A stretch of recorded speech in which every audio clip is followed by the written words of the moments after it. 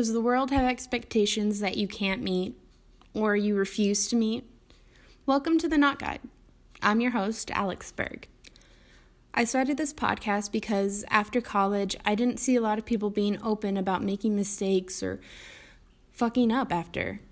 So I felt isolated and a loser because I felt like that. And I'm done feeling that way. So I'm going to tell you how it is while doing it the most terrifying method possible for me.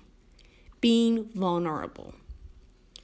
Grab a cup of coffee, sit back, and let's get real. Hey guys, this week we're going to talk about toxicity. Now, sometimes it's like that analogy, a frog in a pot of water, right? And you slowly turn it up the temperature and the frog dies, but they conform and they understand, or they don't understand. That's the really wrong word for it. But they grow adaptive to that water until they die. It's not always shocking things that are toxic. And I think a lot of us don't even want to realize or admit to people that we've been toxic. And I think everyone's been in a toxic situation, been with a toxic person, or known somebody that's toxic, or been a toxic person. And I just wanted to give a little bit food for thought this week on it. And I wanted to talk about how to move on a little bit from it. I think realizing that I was a toxic person, I think in high school a little bit was good to know, but I didn't realize that until after I graduated from college. I was kind of controlling, and because that's what I thought you did, and that wasn't okay. And I continued with some of those habits until I realized those were horrible habits, and that was being toxic. But I didn't realize that until I was by myself for 7 whole days in London with talking to no one that I didn't know, which was basically everyone. And I had a lot of time for introspection, and I never realized it until then. And that to me is such an interesting thing, in the fact that I had to wait until I was alone and have grown a little bit to even introspect that. But I also thought it was interesting that I have been in toxic situations, and that's normal. I think everyone has, and it's hard sometimes to leave those toxic situations. Sometimes you're crying, sometimes you're yelling, all that fun stuff, just because we always have that analogy, it's you shouldn't quit, that whole ideology. And I think sometimes it's okay to quit if the situation, the person, the environment is not working for you. And I don't think we give props to that sometimes. And I think you end up being so much happier when you aren't with toxic situations, people, everything. I'm just going to say toxic, and it's just going to mean everything, all right? But I think you feel so much of a relief when you get out of it. And I think that to me says that that's good that you left it. Even if you don't know what's going to happen next minute or next hour, that means something, right? And I think it's a lot easier said than done to leave a toxic, but sometimes we have to value ourselves more than whatever it is. If it's a work situation, is your health and your mental health more important than your work at the moment? That kind of thing. And I just think it's really a good food for thought. And that's kind of why I wanted to talk about it this week.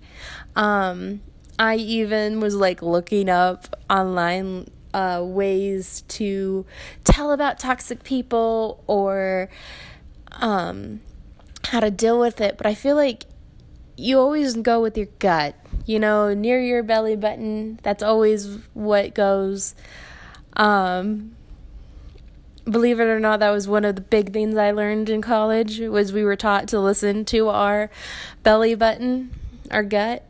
And I think you will know what works for you and if that situation works for you. And I think once you've been in one toxic situation, sometimes it's easier to find out the little flaws or the little red flags, if you will, if it's another toxic situation as well.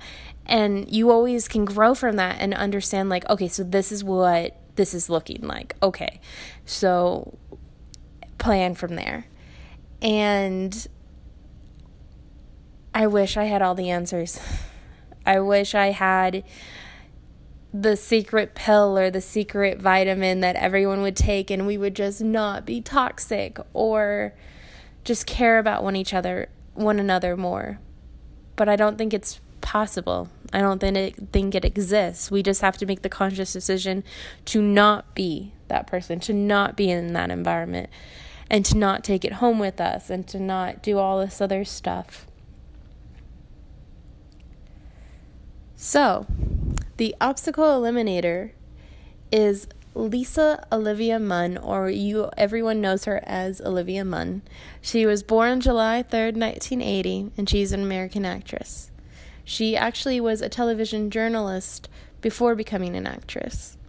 You've seen her from The Newsroom, Deliver Us from Evil, Mordecai, the Lego Ninja Go movie, I think I said that right, X-Men Apocalypse, the TV series 6.